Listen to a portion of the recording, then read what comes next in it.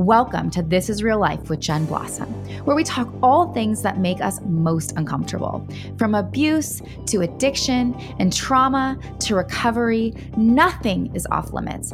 My guests and I will expose the parts of ourselves that hold the most pain and share the freedom that is possible. This is real life.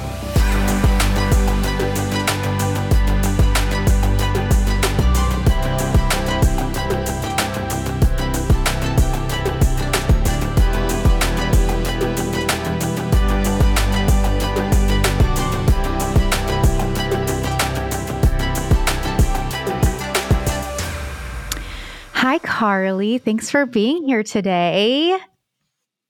Thanks for having me.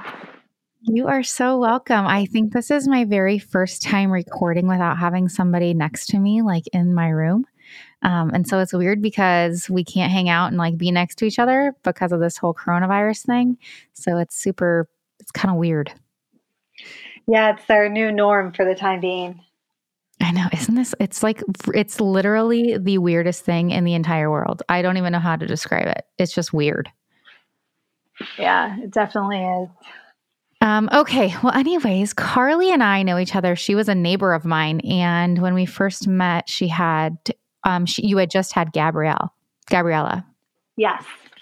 But you already had Mackenzie, and Mackenzie was, oh gosh, I think she was, well, the same. Is she a year younger than Addie? So she around 2 years old. Yeah, because Addie was just turned 3, which is crazy. I can't even believe that Addie used to be 3, right? I mean, it's so weird that they used to be so little. And you had moved so I remember just going to the park with you and hearing that you had moved from New York. You used to live there. Tell us a little bit about that experience. So yeah, I moved to New York in 2009 for this glamorous Sex and the City type of job. Yes, girl. Yes. And then I got pregnant, and it wasn't as glamorous being pregnant. And I had all kinds of things wrong with me with my pregnancy. You name it, I had it wrong with me. Like what? Like what? What does that mean?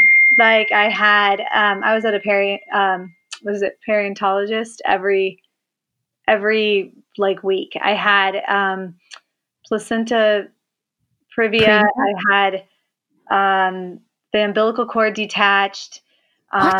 She was like, they didn't know if she was going to grow. I had a placenta abruption at 11 weeks. I was bleeding the whole time I was pregnant. I'm A negative, RH negative. So I was trying to like kill off the baby. So they had to give me shots, and then she was going to come early, and so they had to give me steroid injections because I didn't have any amniotic fluid, and then they were going to keep me in the hospital, but I ended up only staying for a couple days. And then they tried to get me at 37 weeks, and we were successful with that by laying on my left side for 3 months. Oh my gosh! Wait, was your pregnancy with your second the same? No, I didn't have anything wrong with me. It was perfect. Weird. And that's one thing I've really learned. Everybody said, aren't you afraid? I know we haven't gotten into Mackenzie's story yet, but people would say, aren't you afraid to have another child after everything you went through with your first? But the doctor always told me that just because you had a bad pregnancy the first time, it could be completely different the second. And thank goodness I wasn't afraid, because my second one was perfect. And I was 4 years older too. Or 3 years older.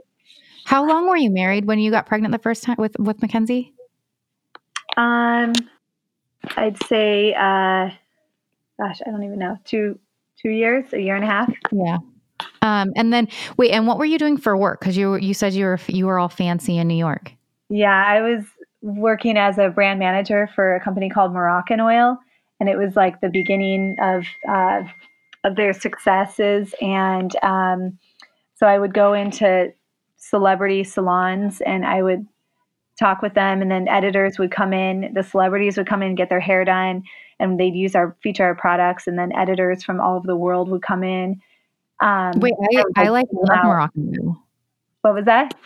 I said I love Moroccan oil. Right? It's amazing. It's And so good. they're such good people too, the Oh my company. gosh, that's amazing. So I have to assume you had to stop working because you were in the hospital and stuff. Yeah, actually, they were really supportive, so I was able to work from home and everything. But Oh, that's nice. yeah, so I So, still okay, work. so was your labor typical with Mackenzie? Was my what? I'm sorry. Your labor. No. So I had no amniotic fluid, so it was an emergency. Um, it was an emergency C-section with her At 37 weeks? at 37 weeks exactly. Yeah. Got it. And how'd that go? It went good, and they said everything was fine, and she was healthy, and it wasn't until 2 months, till she was about 2 months old, that I started realizing something wasn't right with her. And what did you and so what are the like so what do you mean by that something wasn't right with her? So the type of congenital heart defect that she was born with, you actually don't see any symptoms until about 2 months, because it's with the artery. So the arteries are like the size of floss, and everything's so tiny. The heart is tiny, and they weren't doing the oxygen tests back in 2011. So when she was born, Right. so now it's a lot easier to know if there's a heart condition or not. But then, right. So so the story is about your firstborn and all of the trials that you've been through trying to get her help and healthy. Were they not able to see the heart defect in any sort of ultrasounds? yeah, it was too small, so they weren't. Is that your phone? Can you turn your phone on silent? Yeah, sorry. I don't know how to do it off my computer. Sorry. That's okay. Real life people. So yeah, everything is too small to be able to interesting detect, I guess, in uterus. So that's why they weren't able to see anything. What my gosh. Okay. So 2 months in, what did you notice? Like what were the signs that there was something wrong that you knew? The signs were she was sweating, which I thought was really strange, and people kept telling me I was dressing her too warm. Especially the doctor, they thought I was a paranoid first-time mom, because I was constantly coming in, paying that $35 copay, asking, should she be doing this? Should she be doing that? It seems so strange. I've never had a kid though, so I don't know.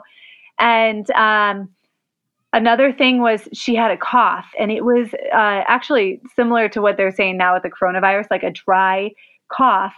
And it just seems so strange for a baby to cough. And then she was swollen in the face, but everybody said she was just getting chubby, and it was cute. And she would always have her tongue sticking out, and she'd make this like grunting noise. But we thought she was frustrated because she couldn't use words yet. Mm-hmm. So there was a lot of people just made it sound like, these things are just normal, things that happen with babies. There's a lot of explanations, I feel like, that moms would give me or doctors would tell me. So I wish I would have gotten a second opinion, but I kept going to the pediatrician, and he kept saying, oh, that's normal. That's normal. And so when did you find out that this wasn't exactly normal? So after taking her to the doctor so many times, and the doctor saying she's fine, I actually came out to California to visit my parents, and she got some sort of cold on the airplane, and she actually threw up on the airplane, and she was I think she was 5 months at this point. And oh, by the way, to back up, my grandmother, who had 8 children of her own and 17 grandchildren, she came out for Mackenzie's baptism when she was 2 months old, when I first started seeing those symptoms. And she was with Mackenzie and met her probably for 2 minutes and heard the cough. And she goes, that's not normal. Mm-hmm. And I thought it was so strange. Everybody was telling me it was normal except for my grandma. And she said, you need to take her to the doctor and find out what that is. But I always thought that was just so profound because she knew and everybody else just dismissed it. But so 5 months, I took her on the airplane. She threw up. She got like this upper respiratory issue. So I took her to the doctor, and the doctor said, she's got an upper respiratory infection. Here's some amoxicillin. So I gave her the amoxicillin. Now, usually when you're done with the amoxicillin, your kid's good. Well, she still was bad. So then they gave her a stronger dose of amoxicillin. So it seemed like 2 months that she had been on amoxicillin. So then we got to mid-February, and I had a nanny for her. And the nanny was sending me pictures while I was working in New York City. And we lived outside the city, about 45 minutes outside. And she kept sending me these pictures of Mackenzie just being lethargic at 6 months old, dark circles under her eyes, just sitting in the boppy, not wanting to play or do anything. So I remember I got on, it was late February, and I had a break in work, and I was on Facebook, and I saw this mom's story about she never gave up on answers for her child. And it's just kind of one of those things like women raising women up, or like moms supporting each other. I read it and I thought, you know what, why do I keep listening to this one doctor? I need to go somewhere else.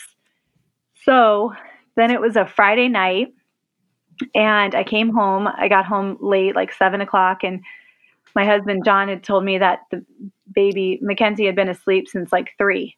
And I thought it was really strange for a baby to sleep for after the nap and never wake up like till 7:30 at night. So then she cried all night, and I held her. Literally, my knees were like buckling because I couldn't even walk the next day because I was standing up the whole night. And then So you woke her up. What was that? So you did wake her up? Yeah. No, she ended up waking up screaming, crying. Got it. Which I later found out she was having a massive heart attack and mini heart attacks the whole night. So thankfully I did hold her, and I didn't just leave her in the crib. And then Saturday, the next day, I took her back to her doctor, the same doctor, and he said, she's fine. And I, all week and several times been to him. And then the next day I said, it was the same thing all night long, up, screaming, crying, like nothing. Nursing didn't help, nothing. And again, moms were like, other first-time moms are like, oh, my kid does that too when they're teething or they're this, that, still trying to figure it all out. And then I decided to take her to an urgent care center for children. And they told me she had an upper respiratory issue in her nose. So they said, go to the doctor sometime next week. So then I came home, and I still felt like it wasn't enough. So then Sunday morning, she was really, really bad. And I had been up Friday night, Saturday night. And I told John, I said, we have to go to the doctor again. So I called my pediatrician again. He said, okay, come over to my house. Let me look at her again. He looked at her and he said, she did not look like this 3 days ago.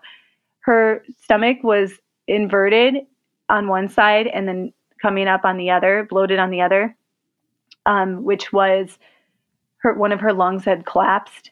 Oh my God. And then her diaper, there was a stripe of orangish yellow or reddish orange stripe in her diaper, which is kidney issues. And she was, screaming, crying. And so he told us to go to not the hospital nearby, but a pediatric hospital towards New York City. So we went there, and he didn't put panic or fear in us. So we actually almost went home to grab like some, you always need all that stuff with babies, to go home and get more stuff because we figured we'd be at an ER for a long time. And we showed up to the ER, and they checked us right in, and we probably waited 5 minutes, and they brought us in, and it was literally like something from Grey's Anatomy. Every single doctor left the rooms of all the other patients and came in. There was probably 9 doctors around Mackenzie. And they're asking me a million questions. Did she swallow something? What did she eat? I mean, throwing questions like crazy, trying to figure things out. Right. And then they basically just, it was a blur. They just pushed me out of the room. I don't even know how I got out of the room. And they put me in this little, it was 5 feet by 5 feet square room, John and I, and had a whiteboard and started drawing stuff and saying, okay, it's two things. It's either this or it's this. And then a doctor came in and said, we need you. We need to, she's not doing well. And they took the doctor out. They wouldn't let us in, and they put her on life support. She wasn't breathing, so she went into cardiac arrest in the ER. And oh my God, are you like freaking out? Like what? Like, is she like? I mean, I don't know anything that's going on really, because they just put me in this room, and I'm like, what? I was so.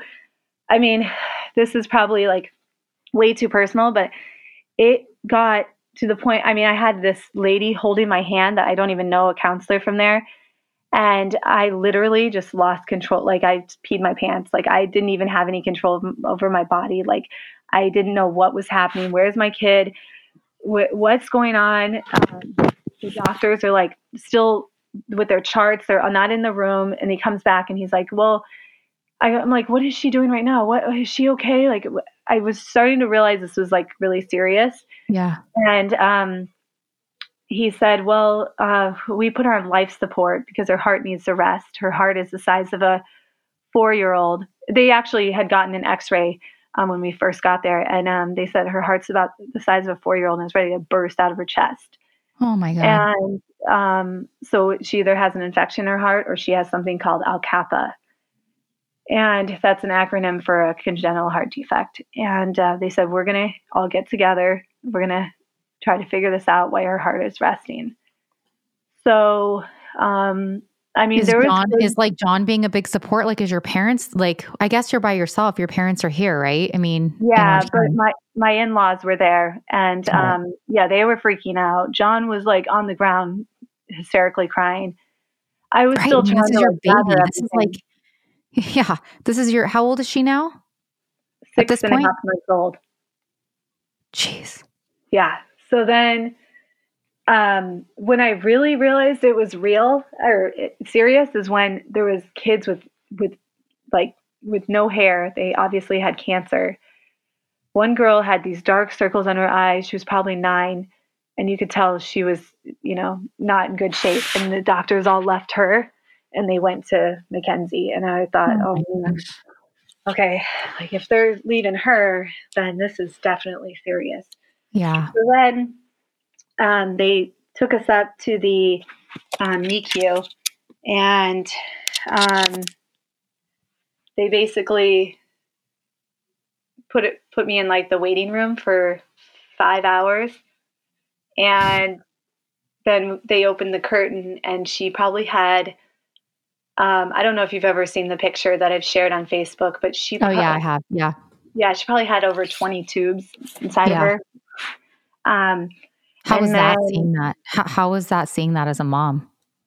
Oh gosh, I mean, it's almost like when you go through something traumatic, you almost take it out of your mind, and it's hard for me to even remember seeing her like that. I know. I can't even imagine. You must have been in so much shock. Yes.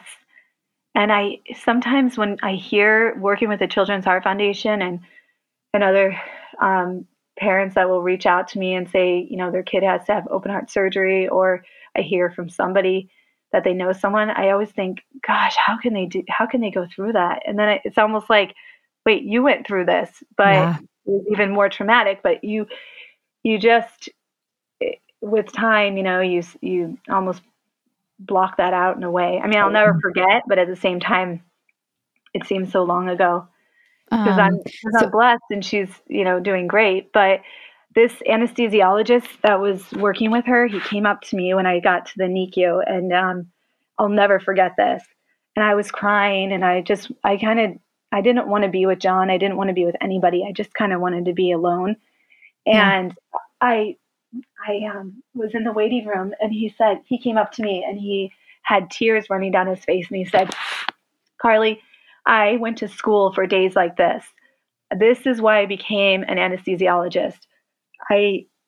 I'm away from my family because I want to save babies like I just did today. Oh. He said, this is one of the happiest days of my life. And I said, how can this be one of the happiest days of your life? And I was hysterically crying. He said, one day he was really confident that she was going to be okay. But, they always prepare you for the worst too. So I would hear one thing and then he seemed confident, but he said, one day you're going to look back on this and you're going to see why it was the greatest day of your life.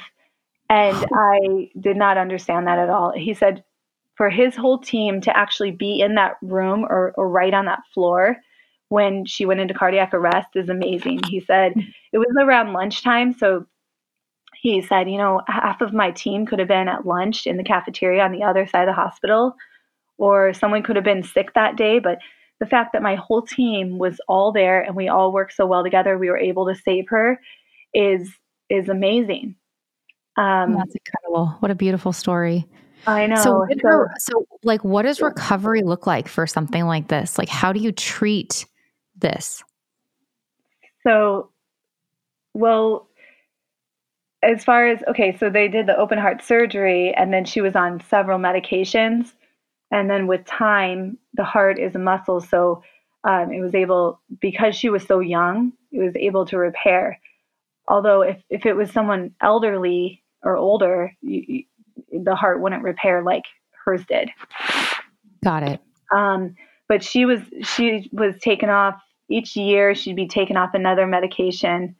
I think she's still on aspirin as a regimen, but she was taken off her last medication that I had to get from a compounding pharmacist a year and a half ago. And that was amazing. It felt so good. And she was also released to play sports about a year ago. Because she wasn't ever able to do that before. So, okay. So she had her open heart surgery and then she was on medication for a long time. But then what did life look like when you how long was she in the hospital? Like, what did it look like when you guys came home? So she was in the hospital for 2.5 weeks and that's amazing. I mean, basically with her, everything from the minute we got into the hospital was the best case scenario. Her body responded so well to everything. It was, the doctors were calling her McMiracle. I see. That's where we get the name, huh? Yeah. Actually, one of John's friends made it up, but then the whole hospital started calling her that because they couldn't believe how well her body took to this. So she lost 40% of her heart function and she's regained all of it. And the critical part people think is open heart surgery, but actually it's the time after, the 48 hours after open heart surgery, because there's an ECMO machine and it kind of, if you have to go on that, if you can't breathe on your own without the ECMO machine, then you can't live. So, and they don't know if a child will or an adult they just take you off, right? Yeah. Yeah. So that was really critical. The open heart surgery, she did amazing. She had 7 blood transfusions during the open heart surgery. Oh my gosh. I know. And I think it was a little bit more than they had intended, but I remember that. And it was a long surgery. And they came out and gave us updates. And she had a team of 2 surgeons. Dr. Parnell teaches at NYU, and he's very well known. So we were lucky to be in such a great area with great surgeons. And so then it was recovery. And with a baby, it's different because she was nursing, so she couldn't leave until she would take a bottle. And since I had been home with her, even working, she wouldn't take a bottle. So they were feeding her, the nannies were feeding her, what is that cereal that you feed, that cereal? powdery, the powder cereal. Yeah. so she wouldn't take a bottle at all. So we were struggling, the nurses and all of us trying to get her to take a bottle. And I didn't have any more milk after going through that. Right. Well, geez Louise. Yeah. Yeah. So, so then taking her out of the hospital, it was scary. I wanted to put her in a bubble. I didn't even want to drive her home. I was like scared to death. Yeah. And there's so many questions. Like for me, like in that sort of like crazy trauma time, like it's like all hands on deck, like major adrenaline running and all that stuff. And then I would feel like, now what? Right? Like I would be so overly sensitive, I would feel like, to a child who had just gone through something like a near-death experience like that, you know? Yeah. And it was hard. It was hard because it was almost like you prepare yourself for the worst. I had already had in my head, like, I'm never going back to that house. I never want to see her room. And then the girl, so I got to know a lot of the parents, like if she didn't make it.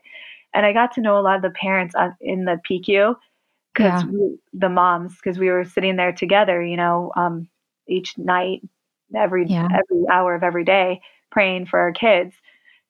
And the day Mackenzie got out, the mom I became the closest with, her child passed away the same day. My God.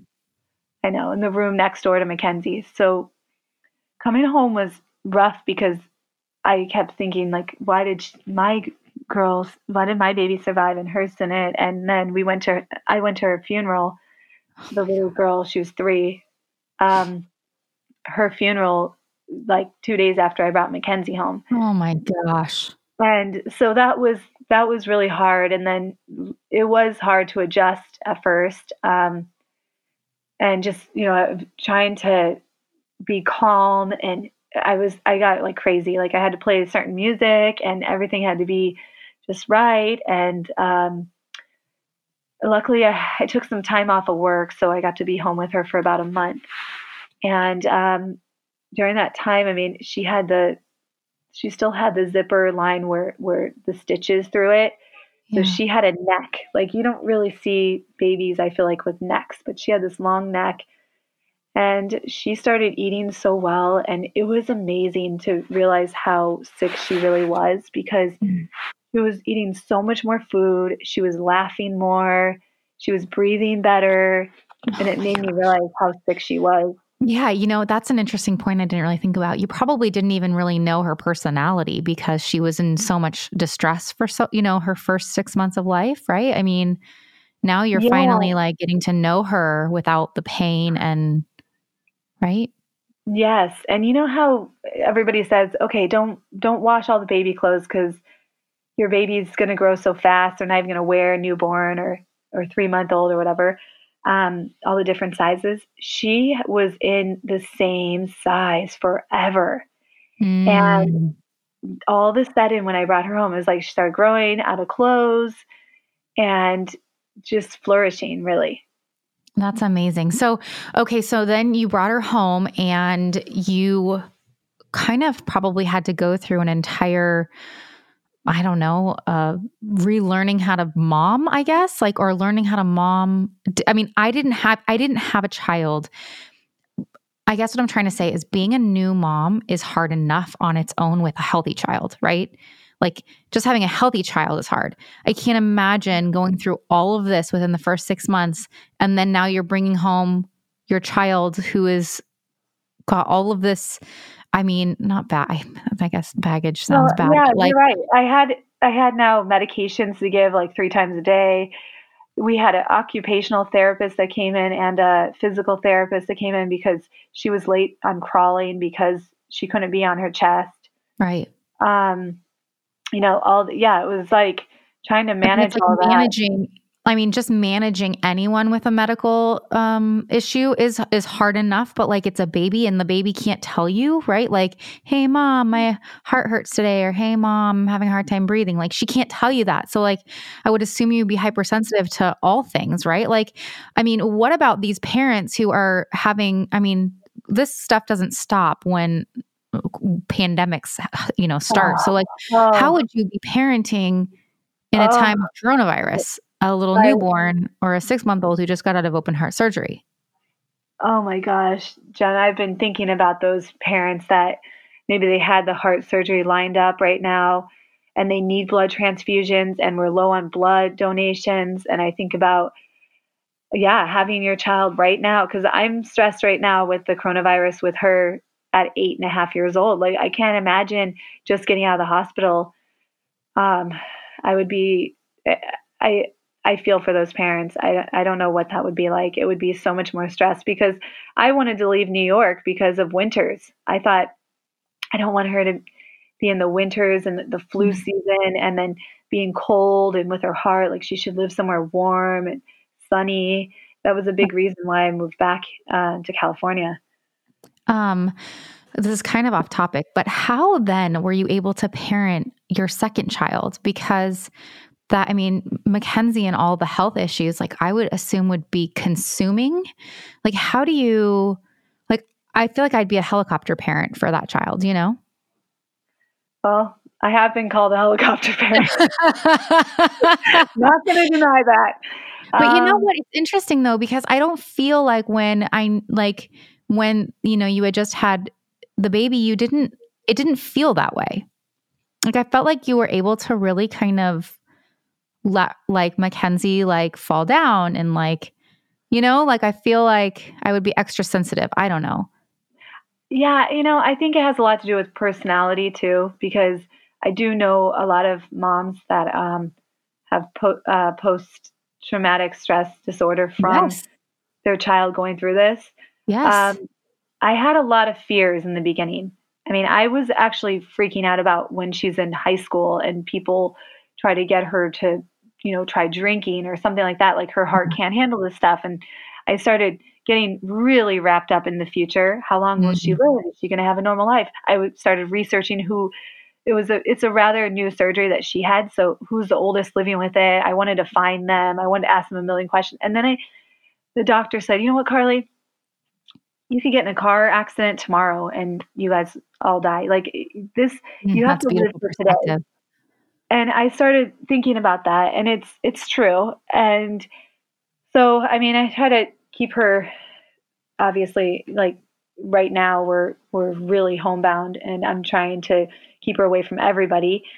But at the same time, she has to be a kid too. And,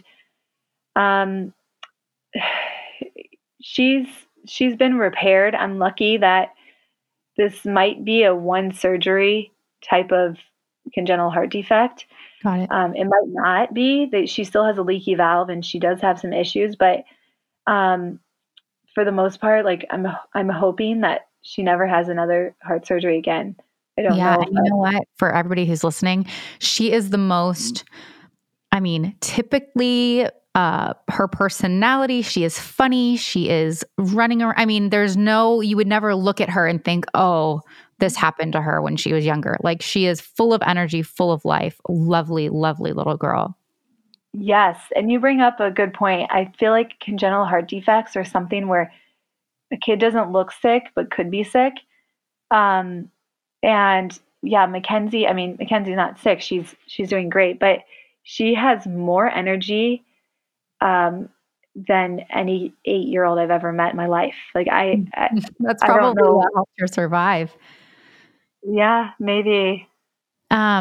So then how was it for you? Where's your stance? I hope this isn't like, I didn't prep you on this, but what's your stance then on like vaccines? Are you a pro-vaxxer or anti-vaxxer?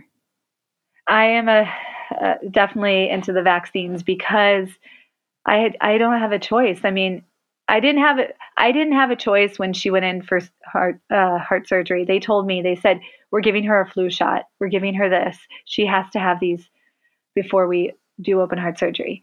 And then it was kind of like when I started asking questions, all the doctors were like, her pediatrician now told me that there was a parent that didn't do the flu vaccine. I think the flu is the most important for heart kids. Okay. And the child actually ended up in the hospital. So she said, you want to get the flu shots. We always get the flu shot. I don't know much about the new vaccine for coronavirus, if that comes out. Mm-hmm. But as far as the vaccines that are out now, yes, I vaccinate her, and I worry about when she's not when she's around people that aren't vaccinated, because she could, Yeah, she's high risk, right? right now, what was that? I said she's high risk, right? I mean, I would Yeah. assume Yeah, she's high risk. that I would be. think, So how are you?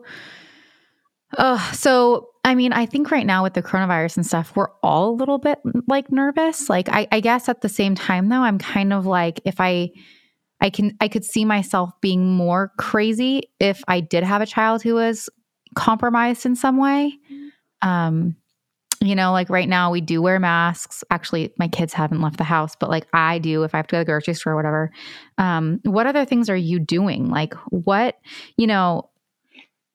just to keep it safe, like what are additional things that you do as a mom?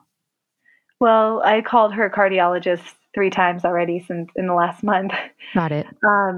Just, asking him about the, what is it? Hydroxychloroquine, if she could take that, because the president kept saying people with heart conditions can't take it. Okay. So just in case, so I know if she can take it or not. She also takes aspirin, and there's been talk that ibuprofen isn't good to be taking right now. So I definitely had a lot of questions, but the Children's Heart Foundation, they've had a doctor on webinars. Okay. And I've been listening, but everything's so new with this coronavirus. They don't really know, how, if they're at more high risk or not. Mm-hmm. But I'm definitely keeping her in. I'm keeping her away from other kids. I've been giving her zinc and making sure she goes to bed on time. Yeah. Trying to do everything I can. She has a cough right now, and it scared me. But I didn't take her into the pediatrician because I thought I don't want to expose her. It's scary for sure. I mean, it's scary enough having kids that, just being is hard right now. I know, right? Like all the things that we enjoy, we can't enjoy. All the things that we fear, I guess, is the hardest part. So you are pretty involved in the American Heart Association, or what is it called? Yeah, no, you're right. I've been working with the American Heart Association recently because they do a lot of education and awareness in elementary schools and junior highs, high schools. So I do like that organization, and they fund for education and research for new heart surgeries as well. And prior to that, I was working with the Children's Heart Foundation. Got it. And with them, I started the Orange County Congenital Heart Walk, which we did for 4 years. Yep. And another Heart Dad and my husband in Orange County at the Irvine Regional Park. We would do it every year. I remember McMiracle. That was like Mackenzie McMiracle. Remember? I remember that. That was so cool. Yeah, we raised over $250,000 in 4 years for the Children's Heart Foundation, or for the Congenital Heart Walk Foundation. And what does that money go to? It goes research, John Hopkins, for new heart surgeries, life-saving heart surgeries like the one Mackenzie had. That's the type of surgery Mackenzie had, it's only been, I think, 30 years they've been doing that surgery. The doctor said the type she has only affects 1 in 330,000. Oh my gosh. Yeah, but there's over 40 different types of congenital heart defects, and hole in the heart is a very common one. Do we know what causes this? No, they've never. They don't know. That is so insane. I know. So, do you have any stats you can share with us? Sure. 1 in 100 babies are born with a congenital heart defect. Hoping those numbers go down now that they do this, the pulse oxygen test when the baby's born. Mm-hmm. And it seems like such a simple test. I can't believe they never done it. They hadn't done it prior to 2011. Mm-hmm. I mean, that's a big one for me. 1 in 100. It's a number one birth defect in America. Wow. And you don't even hear about it when you're pregnant. And how do these parents end up finding out about this if they're not taking that test right when they're born? look for the symptoms. And that's why I love, talking with you and talking with other people to let them know about the symptoms that Mackenzie had, because I know you don't want to scare people, but it's always nice. If I would have just had a conversation with another heart mom, I'm sure I would have known right away. But the swelling of the face, changing colors, like green was around her mouth area towards the last day. She was losing her color, swollen eyes, sweating. These are all cardiac issues, upper respiratory issues. And you just don't think about heart attacks in babies. Yeah, no, I think that that's why it's so important to have you on right now, because I think that, and that's what, right, just raising awareness to all things, because if we can just be educated and like, let's say someone's listening to this and their neighbor's baby is having these symptoms, like how much better would that child have to live a healthy life if the parents could get them in and get them treatment, as soon as possible. And you know what? I wanted to applaud you, because I believe that as parents, we need to be our child's biggest advocate.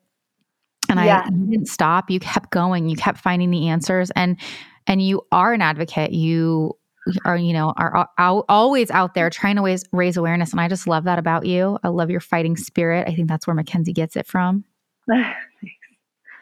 Yeah, I think that it's really important to never give up on our kids, like on answers for them. And I'm not like that with myself, and I'm generally pretty laid back when it comes to health. And there's just something. It's your mom tuition, your parent intuition. I know John had it too. That something wasn't right, and you can't. Your gut tells you, and you have to follow that. And That's second amazing. opinions. I always thought I was so smart going to one pediatrician that would know my child really well, and I interviewed pediatricians, and for my first child, and I thought that was like the smart thing to do.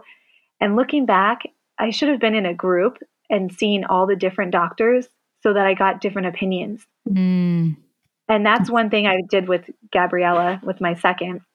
I made sure we went to a pediatric office that had multiple doctors. I don't always see the same one, because then I get different opinions. Some are, some doctors are more conservative than others. And I think it brings a nice balance where if I would have hadn't gone to a private practice, maybe another pediatrician would have noticed the symptoms.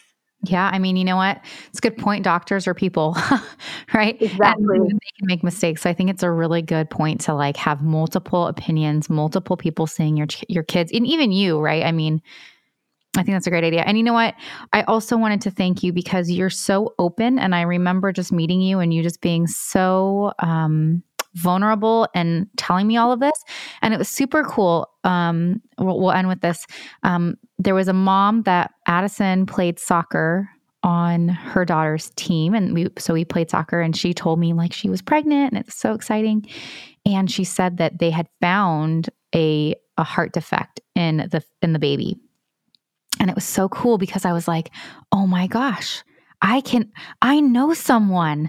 And I was able to hook you guys up, and how cool that you guys got to befriend each other over something that is so traumatic. Yes. And yet she kind of already had a community because you paved the way. And I just thought that's what this is all about. That's what stories are all about. So I wanted to thank you for that too.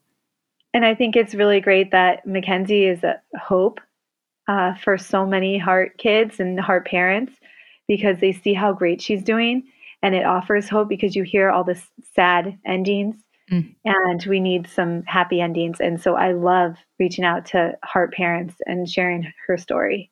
That's amazing. So thanks for setting us up. Yeah, you can follow Carly on social media. Yeah. Yeah. Instagram. At Instagram, at Real Estate by Carly Paganis, and on Facebook, just Carly Paganis. CarlyPaganas. ANAS. That's right. Yeah.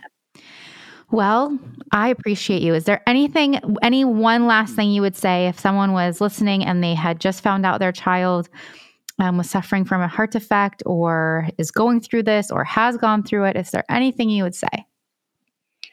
I would say have hope and faith, because I was in the same place, and I didn't know what the outcome was going to be. And look at me, 8.5 years later, and she's running around and normal kid and doing great.